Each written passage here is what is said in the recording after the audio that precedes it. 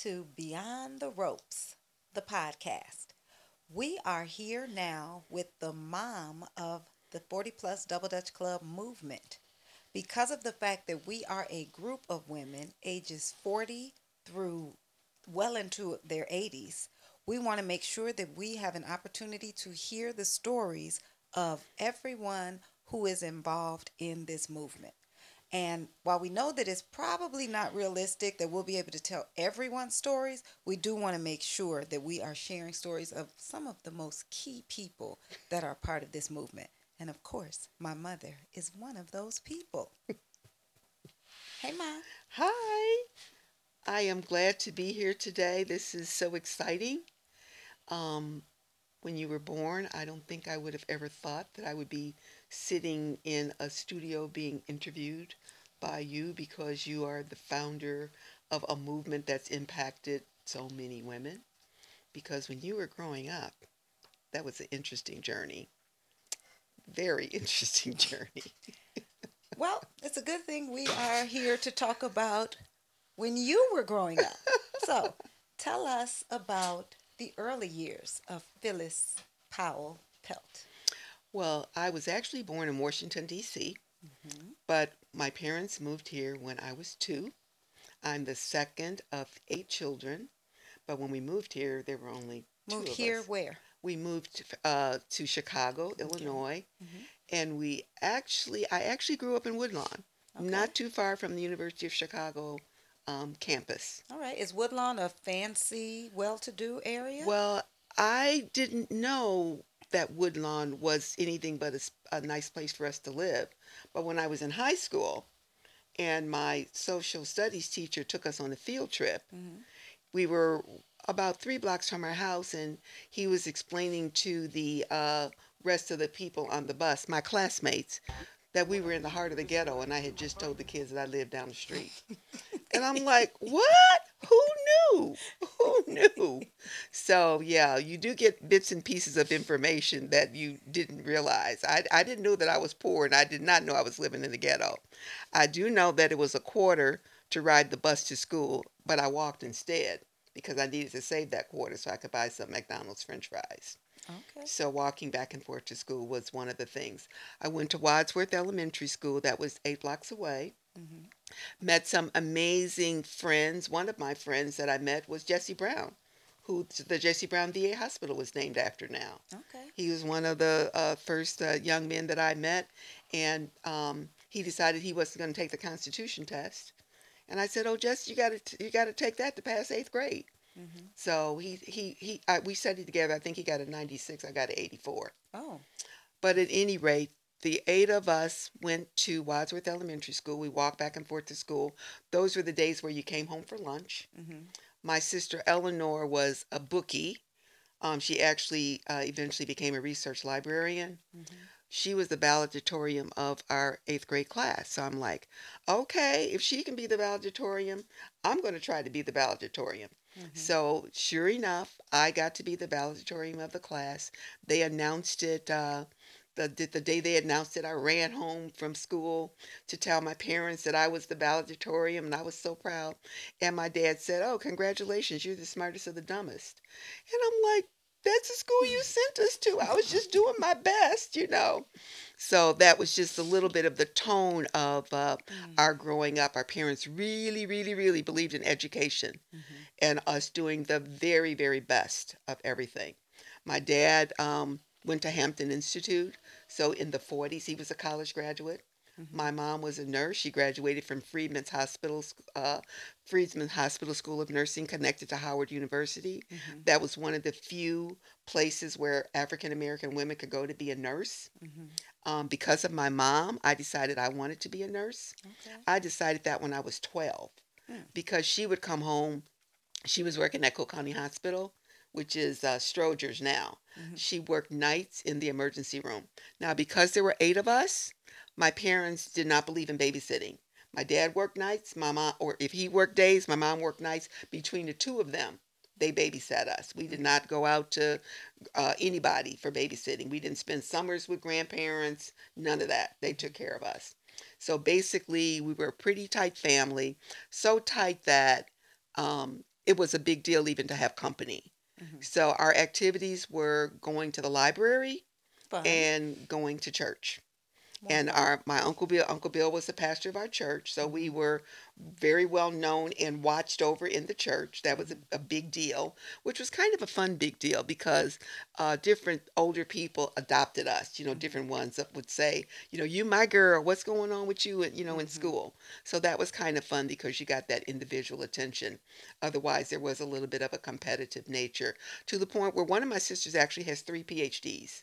I mean, we're talking about serious competition. Right. Two earned, one from the University of Chicago, one was honorary, and another one was earned. Hmm. I have another sister that had a PhD, and Hmm. they're evangelists. I mean, this whole education thing was serious. Hmm. So I remember for fun, um, I would go to the library, and a couple of times you were supposed to be going to the library to study, but I was going to visit my friends because we couldn't invite them home. Oh. And one of the times I was in the library just chatting away, having a great time, and this man that was sitting at the end of the reference table, he had this newspaper up, and he pulled the newspaper down, and it was my dad. And he was like, I thought you were here studying. It looks like you're doing a lot of talking in Oh. here. So I'm like, oh, hi, Daddy. So yeah, this talking thing has been a very serious situation with me all my life. My mom had a special name for me. She would say, "Mouth Almighty, lips everlasting, tongue conceiving," and she would say it real fast. Okay, mouth almighty, lips everlasting, tongue conceiving. You need to stop now. So I was like, okay, mom. So even now at almost 77, I'm still working on You're on still a doing work in a little bit progress. of talking too much. But Even anyway, now. when I met in high school, I met your dad. Hmm. He was going to Dunbar Vocational School, but they didn't have advanced algebra Hmm. in the summers program. So we were sitting in advanced algebra class in alphabetical order. Hmm. And I was talking, and Not you. he asked and he asked the teacher if he could move his seat because he actually wanted to learn the information. And since she went to my church, he knew that I would probably pass because my uncle was the pastor. So Hmm. he said, well, you're probably going to pass her, but I don't go to the church and I actually need to learn the information. So the teacher wouldn't move him because we're supposed to be sitting in alphabetical order. Hmm. So then he adjusted to that. Then we went down to the library where he was also trying to study. I was down there visiting. He said, do you talk everywhere you go? And I'm like, whatever. So anyway, I don't even know if they used that term then. Probably not. But he walked me home, and I thought he lived near me. When I told my father where he lived, he says he lives right by the school, and he's walking you 12 blocks home. You didn't even Hmm. realize that he was going out of his way. But that's how I met your dad, talking in high school, And you've and been that was when I talking was ever a junior. since. Yep, he's still trying to adjust. It'll be 55 years next month. And he's He's still still trying to trying get to used to adjust. it. He's still trying to get used to it. It's really a journey. Yes, yes. Okay, well, tell us about your children. All my children. I have a child that's a souvenir from every place we've lived. When we first got married, we lived in the Philippine Islands at Clark Air Base, and we had method failure. So that's Portia, number one. Method failure? Method failure, birth control method failure. Okay. And that was really interesting because I was teaching family planning, and here I was walking around pregnant. But what I told the girls at the University of Illinois that I was teaching, the family planning to, I was like, well, the difference is I am married and Right. you're 14 and you're pregnant, so I'm trying to work with you. Hmm. But yeah, when I had Portia, she was method failure. But then I found out that it only cost $7.50. That was for prenatal, the delivery, and postpartum care. And you can never turn away from a That bargain. was the bargain of a lifetime. Right. So I'm thinking, oh, well, we'll plan number two. That was you. You were planned. And so we lived in Portsmouth, New Hampshire. You were born in Kittery, Maine, Hmm. because they didn't have a hospital there. But it did go up. It was $8.50. But I was worth So it. you were born there, but you were our souvenir from Portsmouth, and then Paula was our souvenir from Bellwood, and that's when we weren't in the service anymore, and hers was over $1,000.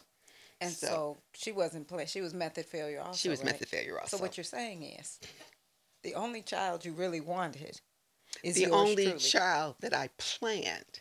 Now, God wanted me to have all three of you because you were all healthy, and no matter how or what I cooked, and I'm not all big into cooking, I was into sewing and other activities. Hmm. So I want to make sure you all were eating healthy. So whatever we could put in the oven, so that would be chicken with the string beans and the carrots and the potatoes, then I could be downstairs cooking, creating beautiful clothing because when I grew up, we always had a lot of hand-me-downs. Hmm.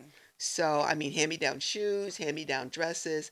My mom knew how to take the hem out and put rick-rack around the bottom so that you couldn't see the line, where What's Rick Rack?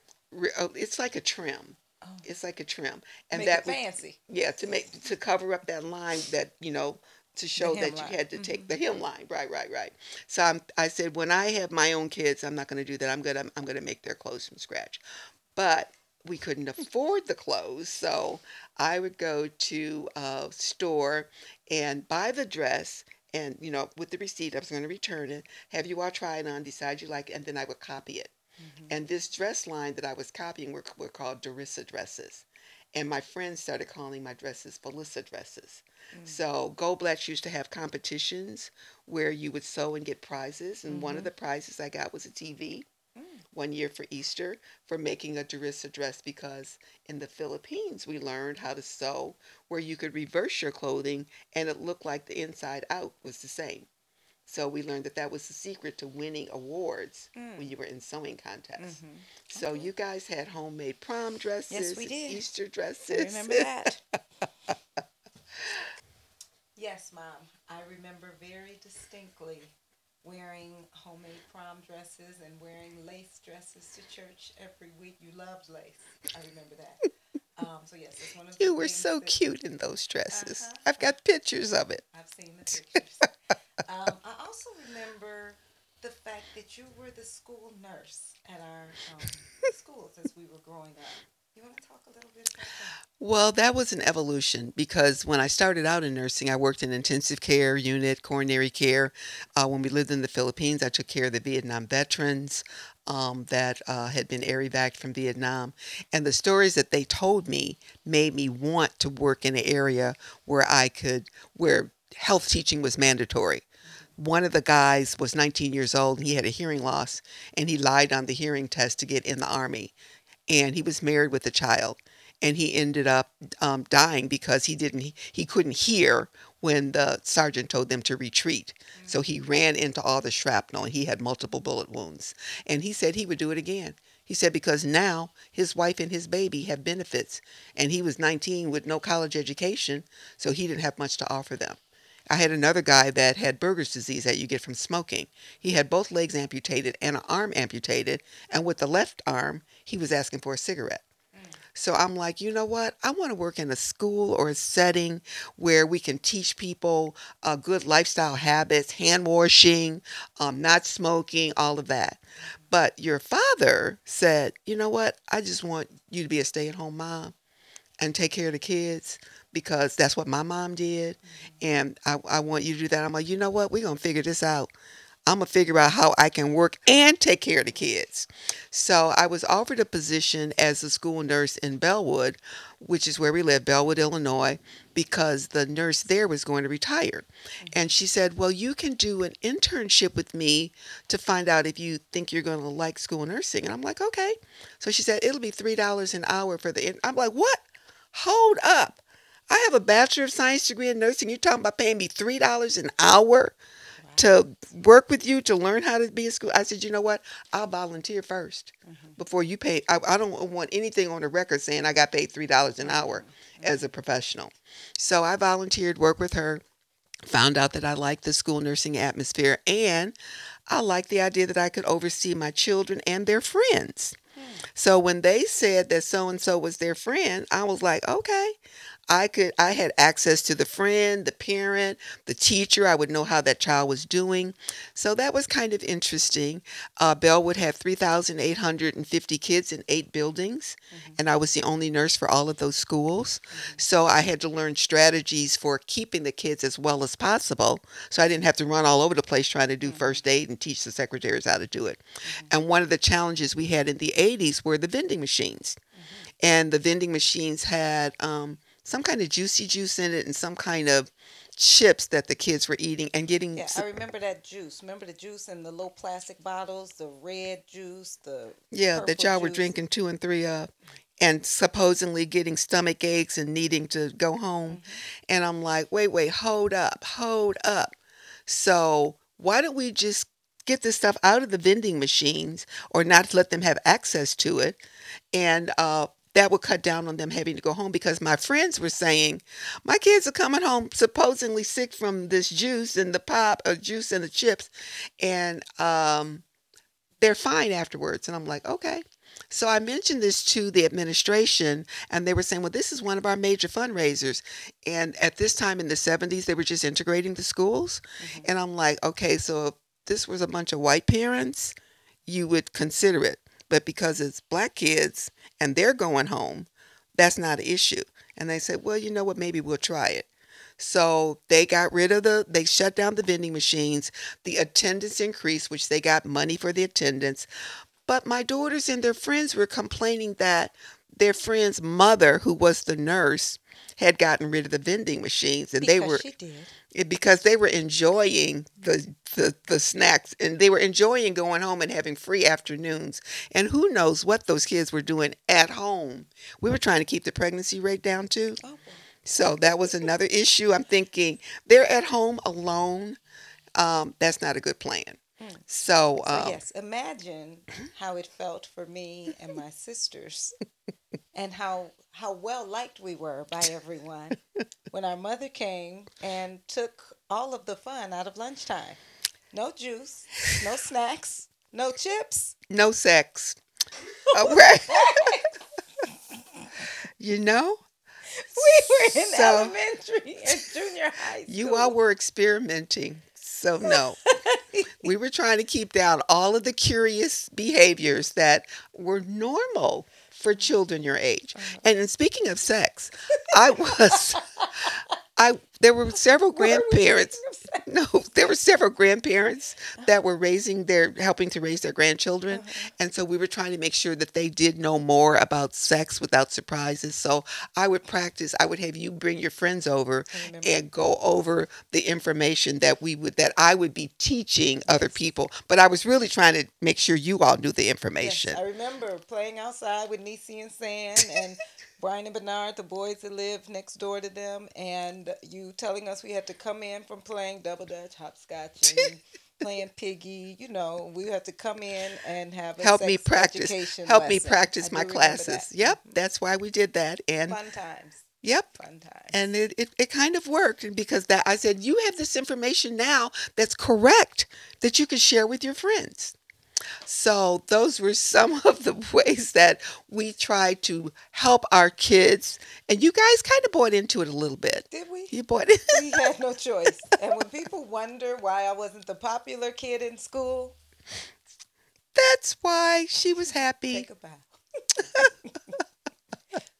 Anything else? So those were some of the challenges. It was a little challenging being the school nurse and living in the community. You would see people at Jewel or at the different stores and reminding them that, we wanted to make a referral for your child to get eyeglasses, and they'd say, "Excuse me, can you send me an official letter? Don't walk up to me in the line in Jewel and tell me that my child needs to go for an eye exam." So again, that's back to the whole mouth thing. So I had to really put myself in check and remember that, this is not when I'm supposed to be talking about that subject. But the exciting thing about being a school nurse for me was your dad said that I didn't need to work. Hmm. And so some of the things that were challenges in the school setting, for example, in one of the elementary schools, the water was coming out rusty. The kids thought it was pop. They thought that they were drinking Coca-Cola.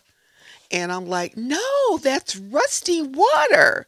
And so I notified the superintendent and he didn't answer the phone. Hmm. And this was a superintendent who eventually went to jail for embezzlement in Bellwood. And anyway, he was there and he didn't answer the phone. So I called the health department. And so the health department called him. And then he called me back and he said, who called the health department? I said, I did. I said, I tried to call you first. You didn't. Nobody answered. I said, these kids are drinking rusty water. And this is before bottled water. Mm-hmm. So they brought in the water for the kids. I think they had to do almost $1 million worth of repair. Mm. Same thing with the mold. They had, I went in one of the classrooms and there was mold growing down the wall like a velvet sheet. Not velvet. The teacher was out in the hospital. So I'm like, what's with this? So I reported that. They had to do $1 million worth of repair on that. So the school board decided that Nurse Pelt could not report anything that they didn't clear. No Costing them more, too much money. no more direct reports from the nurse. So I'm like, these are my kids and my kids' friends. These are health issues. So yeah, so that whole health missionary work, and I considered it missionary work because the salary wasn't that great. It wasn't like what I was getting working in intensive care and coronary care. But again, since I supposedly didn't have to work, it wasn't a big deal. So I really felt like it was an opportunity to make a difference in the world without going to Ghana or South Africa. It has been one of my biggest goals is to make sure that all three of you all were close and that we were making sure that you knew that we had unconditional love and that no matter what happened, that I wanted you to be able to tell us about it. Because when I was growing up, you could get in trouble for depending on what you told your parents. Mm-hmm. So I didn't want my situation, I didn't want our situation with our daughters to be like that. And so even when I thought you were making a bad decision, Mm-hmm. we still wanted you to know, you know what, we got you. Mm-hmm. So when it was time for you to go to high school, you decided that Proviso West was just too big for you. It was just too much. So I'm like, okay, well, what do you think will work for you? So that's how you ended up at Walther Lutheran with 88 kids in the graduating class Mm-hmm. because you thought that would fit your personality better than being with all these kids. So whatever adjustments we thought we needed to do to help you all, because you all had such different gifts Mm-hmm. and different ways of displaying yourselves. Even with Paula, I mean, you all were playing, but Paula's sitting around in a corner reading. All the time. So even with cleaning up the room, and I would say, Paula, whatever you don't put away, whatever clothes are not put away, those clothes are going to be donated to the thrift store. So creative Paula said, oh, okay, Mom. So she actually went in the closet, took out some of the things that I had made for her, some of the cute little Easter dresses, etc., threw them in the middle of the floor and say, okay, these are the things that you can go ahead and donate to the thrift store. Who knew that she felt that way about it? And I did donate them too.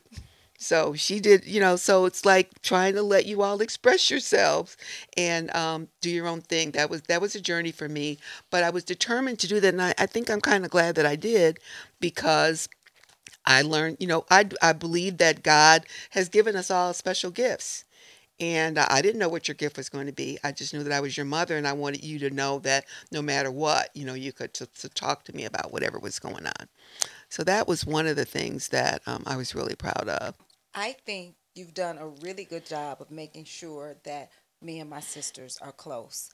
I know even once we moved out of the house, we went away to college, we moved out, came home from college, we got married, we still made sure we always stayed connected, especially with each other. But then even after we started having kids and, real life issues and problems, we were still making sure that, remember we used to do the conference calls, the family conference Yeah, I calls like every that morning. talking back and forth Hmm. and just keeping in touch with what's going on. And even when you are in college, I was saying, okay, girls, when you all go out, make sure that I wanted you to even practice that with your friends. If you're going out with somebody, make sure you see that your friend sees the person's driver's license. Make sure that that guy knows that somebody else knows their name for Hmm. real. And trying to kind of keep up with you all and encourage you all without being in total control. Hmm. So I like the fact that we touch bases with each other and talk with each other. And my father was big on sharing a laugh and some kind of humor. Your dad was big on sharing some kind of news. So just the minor touching bases was something that I look forward to and enjoy. And we still do that, Right. even though we don't do it to the same degree, because now we've got the family text in the phone. We have Mm-hmm. other ways of communicating. It was a little bit challenging with grandchildren when they were younger in high school. They were helpful with the phone and telling me that they would prefer text messages as opposed to phone calls and all of that. But watching them grow up and watching you implement that same process with them being close to each other and talking to each other and touching bases, having dinner time together where they knew they were going to sit down together Mm-hmm. at a table and eat a meal and Mm-hmm. share their highs and lows in the day. So Right. I could see the replication of some of the things that we did when we were growing up, and that made me really, really happy. The fact that we are Christians and they know that they can that know that all things work together for good for those who believe in the Lord and are called according to his purposes. They knew that God was watching over them. Because Mm-hmm. I would tell you all that, okay, I might not see what you're doing, but God sees what you're doing. Mm-hmm. So you're still being watched. Right. And because we went to a big church, there were over 900 people at St. John Church Baptist. St. John was all over the place. Mm-hmm. And we might be in Marshall Fields or Sears or Goldblatt's, and somebody there would say, I just saw your daughter. And then when I would say, "Oh, so you were in Goldblatt's? How did you know that, Mom?" Yeah, because somebody from church told me. So that whole thing with the community being part of your growing up, and you all accepted that. That wasn't a hostile thing. It was like, "Oh, okay." So you all started learning too that other people were watching, just like when we were growing up in the day. Anybody could whip you, anybody could redirect you, Mm-hmm. but this was the same sense of community that you all got used to.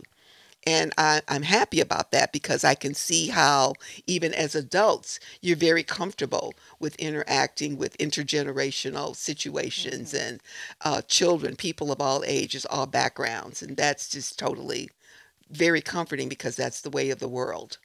Right. I mean, I think it's amazing that a lot of the things that we learned and that we experienced during our childhood are coming back, and we're still doing a lot of those same things, Hmm. which leads me to the Double Dutch movement. Yes, let's talk about the Double Dutch movement. When Pammy first told me that she was driving around to the different meetups. And I'm like, you know what? We were living in, I was in Hazelcrest, thanks to my realtor daughters, Portia and Pammy, that we were able to move closer to grandchildren so Mm-hmm. we could help with babysitting and getting to know them. Um, Pammy was driving all the way across to Proviso West, and I know she likes to be on her cell phone at the red lights and trying to text in between and all that. So I decided I was going to help by becoming her driver. And as her driver, I could hear the different conversations, setting up the meeting times of trying to identify safe spaces to jump. And then I was getting to go back to familiar places because I used to be the president of the Proviso West Right. PTA. That was actually the Oak Park group. You were going out with me. That was Right. when Oak That was the Park first first time. started. They Okay. were our first sub club. Hmm. And so you were driving me out there to the Oak Park meetup because we would be in Oh, that's right. traffic That was the every first time. Monday. We were And going I out used to be there. the school nurse at Oak Park, Right. We were and in that the was in parking my lot of your playground, right? school. Yep. And that's where the guy first saw there was a white reporter, and he was watching, and I'm sort of scoping the edge of the perimeters as I do, just when people are walking by. And I said, "Do you know what you're watching?" And he said, "Yeah, a bunch of girls jumping rope." I'm like, "Those numbers on the back of their shirt, those are their ages." He was like, "Wow." He said, "I'm a reporter. Can I do a story on them?" And I'm Hmm. like, "We would love it. We would love it." So and then he asked, "What do they do when they're not jumping?" I'm like, "Oh, some of them are teachers. Some of them are administrators. Some of them are secretaries. Some of them are housework caregivers." So yeah, they're not just sitting at home twiddling their thumbs waiting for the evening to come out to jump. Right. And Right. that was news for him. Mm-hmm. And that we learned then that that was news for everybody. Right. So, and as I was interacting with the women, and the major thing was the listening to your body thing. Because as we know, these are not the same bodies that were out there when y'all were kids. Mm-hmm. Because y'all didn't even realize you were exercising or doing Right. anything, Right. acting silly, jumping, doing flips. And some of the things I had to discourage, like I think you all wanted to do those trapeze when you all stand up, Pyramids. We were doing pyramids. pyramids. They were trying to do pyramids for the photos at the end. I'm like, Okay. we are not trying to use the emergency room. And she was the main Nurse one trying to Pelt is climb up at on. it again. She was trying to climb up on somebody's shoulders. No, no, no. No, I wasn't trying to climb up on nobody's You were trying to shoulders. help somebody else climb up on Katrina was somebody. trying to climb up on my Between shoulders. the two of you, because some people like to No, I was a copy base. them. And I'm looking at all these different sizes. I'm like, no. So we were trying to be nice to everybody, but we were like, no, no, no, we're just going to stand in a semicircle for the picture. So yeah, just reminding the ladies, just being Boring. the reminder. So, as far as the 40 plus Double Dutch Club movement, how does it feel to be the mom of an entire movement? It's an amazing feeling to watch what started out as just an activity between you and Katrina and a couple of your friends. I think I came to one of the early meetups where you all were just hanging out randomly, um, just threw on whatever you want to throw on to just Mm-hmm. come out there and jump, and how much fun you all were having acting silly, acting like kids. And then when we went out to Trinity to see how the women were attracted, they were there buying produce, and they would see that rope and they say, "Oh, give me a turn. Let me Mm-hmm. see if I could jump." Or Mm-hmm. you would invite someone to jump, and they'd say, "Girl, I haven't jumped in years." And then after the third try, because we would always say, Right. "Okay, the third try is a jump," Mm-hmm. and consistently the third try. So it was basically like riding a bike that it Yeah. came back. And Mm-hmm. then just to see the joy and just to see, how people were hugging and greeting and making such a big deal about something that we took for granted, in the day. Mm-hmm. And just to see how so many women were like, you know what, I want to try that. I want to try that. And then when Julian, who's a graphic designer, that's his skill set. He has a degree in that. When he decided to design the front of the shirt to Mm-hmm. make you all look like a team, Mm-hmm. just to see how each one of the family members had some input. But I just think that when I would go to the meetups, and I don't believe in coincidences, like when we went to Whittier School, which is where I used to work, in the playground that I used to work in, to see a different group of people there, to see 40 plus women, they're out there playing Mm-hmm. and enjoying themselves in that same space that I'm normally used to little kids being in, Mm-hmm. and those little kids not even knowing what double dutch was. Right. Some of those kids in the playground who were on the other side of the playground would see you all and like, what's that? Right. Like it was some little novelty thing. Mm-hmm. But because we had the rule, no children, no pets, no men, we weren't trying to teach them how to jump. They got to watch. We didn't care about Mm-hmm. them watching. Yes, you all did develop the jump buys because we did want to make it intergenerational, but not during your time. Right. And I like the fact that when I was in the car with you, we could talk about how things went. We could talk about some of the situations that were brought up in the prayer circle. I Mm-hmm. like the fact that you were very comfortable with letting people know that it was faith based, Mm-hmm. and that you were going to make sure that you let everybody know publicly that God led you to this, and Mm-hmm. that you weren't trying to push any religion on anybody.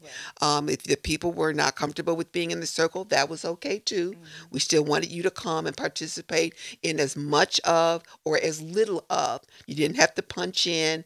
The layout of it was just so comforting.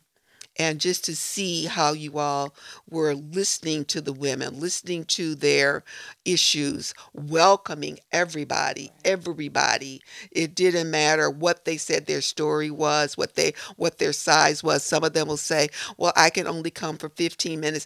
Now, the one time that the lady came with the twins, and she said she just wanted to jump for a hot minute. And we said, well, okay. And so while she was jumping, one of the twins crawled up under the van. And then we had to stop, and that reinforced Mm-hmm. no children, no Mm-hmm. pets, and no men. Right. Because as soon as we have that hiccup, there is a hiccup. Mm-hmm. So I think all of us continue to learn together that the guidelines that we had set up were really, really helpful guidelines. Right. And then it got to the point where when we were outside, bring your chair, bring your water, bring your grandmother. She don't have to jump. I don't jump. I have a fake knee, a fake shoulder, back surgery. So between all of these, I'm practically the Regular bionic bionic woman. woman Right, walking right, right. around these But I parts. did learn how to hula hoop. You did. I learned how to hula hoop. I can do that. I know how to engage my core. Now, of course, I was saying suck it in, but our captain from Israel said, Mama Pelt, I think if we say engage your core, it sounds a lot classier. So I'm learning proper jargon from my daughters. Never too late. So, yep, engage your core. And some people say, what's that? You mean suck it in? Yeah, suck it in.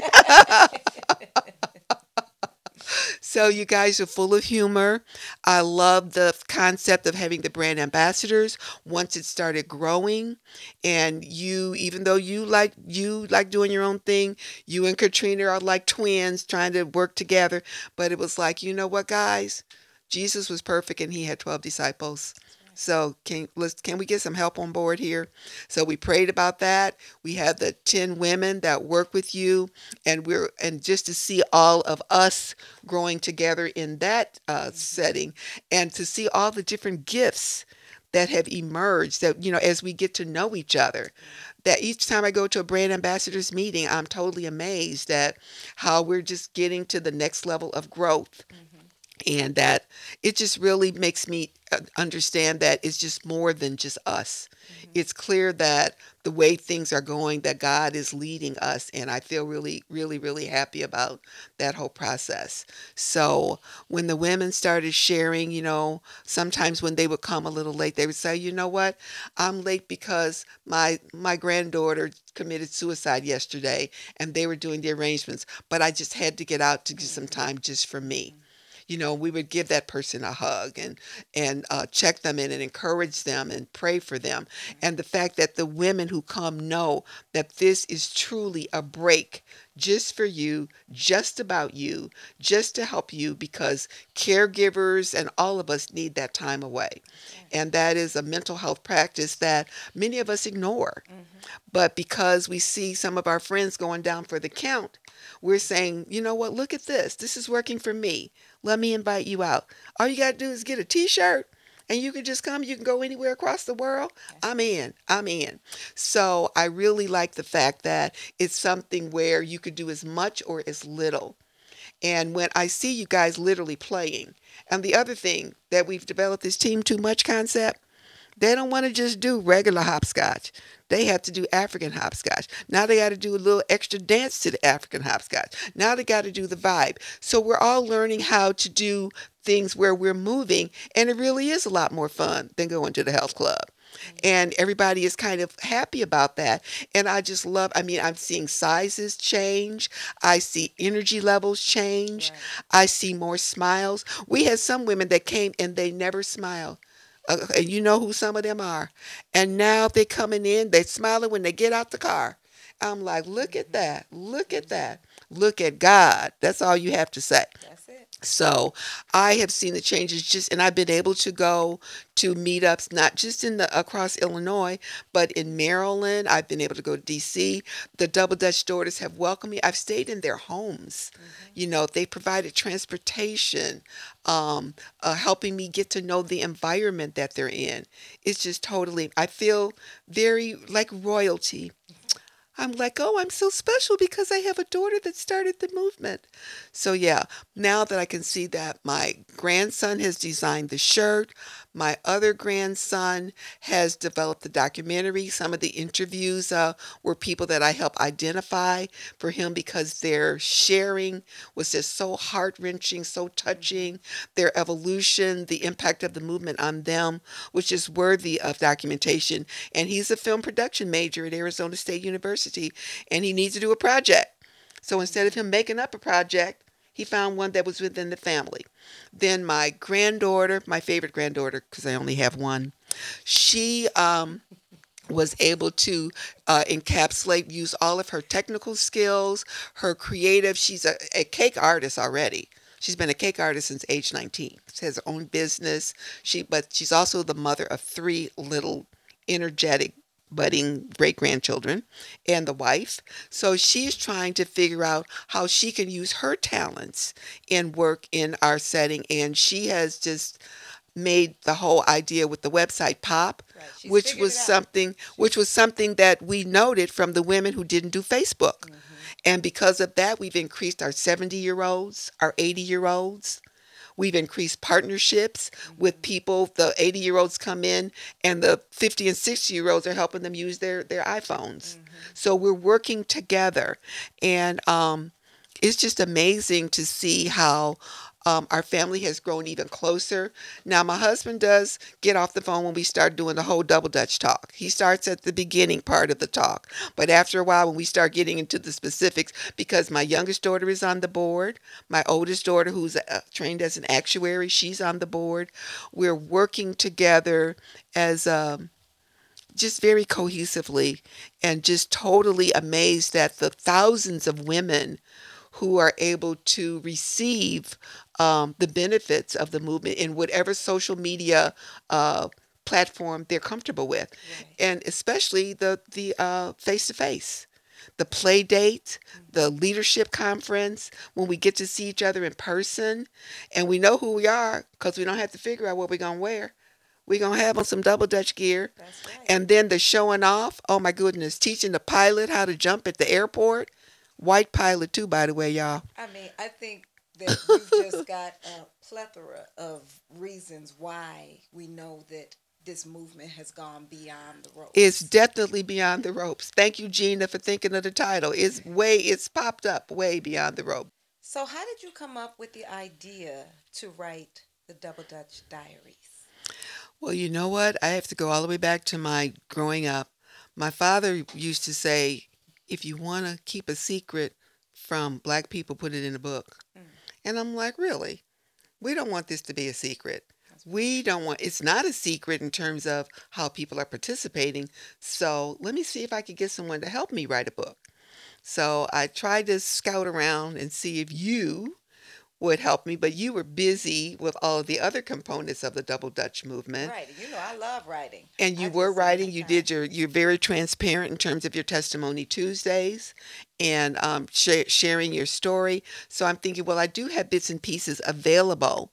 So maybe what I'll do is share what's out there and make the book, something where we actually share the impact of the movement that women were sharing. And then not, we have a couple of women that are in the witness protection program. So we're thinking, okay, well, we can't put their whole name and where they're from. We don't want to start any problems. So we decided we would just use first names and place and the essence of what the impact of the movement has been on them, and then talk about the history, how it started, why it started with you, with Katrina, the how positive it made you feel, and really the whole shock of how it spread. Right. I mean, it literally felt like it went viral, Mm-hmm. in terms of everybody catching on to it. And the excitement that, I mean, I didn't even know how we could capture the excitement that we see. And of course, when I first started writing it, the other thing is, I like coming out to Double Dutch. It is an outlet for me too, because there's some health challenges going on in my life and with your dad, and so it was nice to be able to come out and really for the hour and a half for me Mm-hmm. to have this break, and so I wanted to share that and try to do it in a way that the book would be enjoyable and not, Right. I have a master's degree and I am used to writing, but some of the things that you have to read, you're like, oh, do I have to read this? Right. So I really wanted the font to be big. I wanted it to be something that people would want to pick up and look at. And so I did write it and showed it to your sister, the consumer insight expert. Mm-hmm. And she says, Mommy, there's no pictures in here. And the pictures you have are black and white. That's boring. We like pictures. And I'm like, well, yeah, but because of COVID and ink and printing, that'll make the book cost more. So she said, well, I'm going to get a graphic designer to work with you and see what we could do. And sure enough, I could see from what I had written with all of the manuscript and the information how the pictures made the book pop and how people were more excited. And then we asked the sub clubs to send their photos because they take a picture after every meetup. Right. And so that was inspiring them to take their group picture and send their group picture in. So I was really, really excited about helping everybody see the expansion of the movement, the fact that we have a group in Israel, German, British Columbia, Canada. So Mm-hmm. I just think I just wanted not to keep it a secret because Black people were doing it. And I know that we didn't invent double Dutch, but we definitely took it to the level We of did. 40 plus. Mm-hmm. And to have an 88-year-old jumping active, and to have people bringing their moms and their aunts, and people coming and sitting and clapping and cheering, and people, even if they're injured, they come with their boot on. And Mm-hmm. some of them are sitting in a chair with their boot doing more moving than the people that aren't sitting in a chair. So we know that just the whole idea of movement and helping, that's all helping us health wise. Just to see the way that we've all decided that we're going to do as much as we can to stay mentally and physically healthy during this process, while we're promoting friendship, fitness, fun, and fellowship. And everybody just bought into that hook, line, and sinker. And yeah, I do have something about the team too much, because when they do something, they do want to come up with something a little extra. But then there's the range. So you can do this or watch. You can Mm-hmm. try that or not try it. Right. And it's all okay. And I love that about the movement. Right. Well, I'm really excited about the finished product of the book. Woohoo!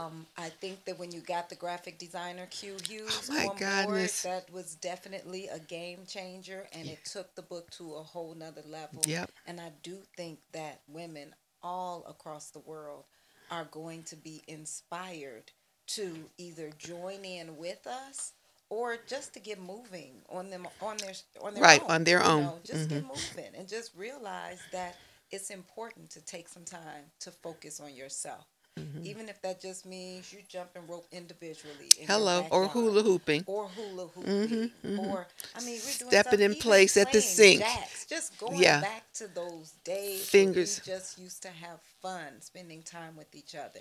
Hopefully your book will inspire them to do that, and hopefully at some point we will see this book in the Library of Congress and it won't be kept a secret even though it is in the book.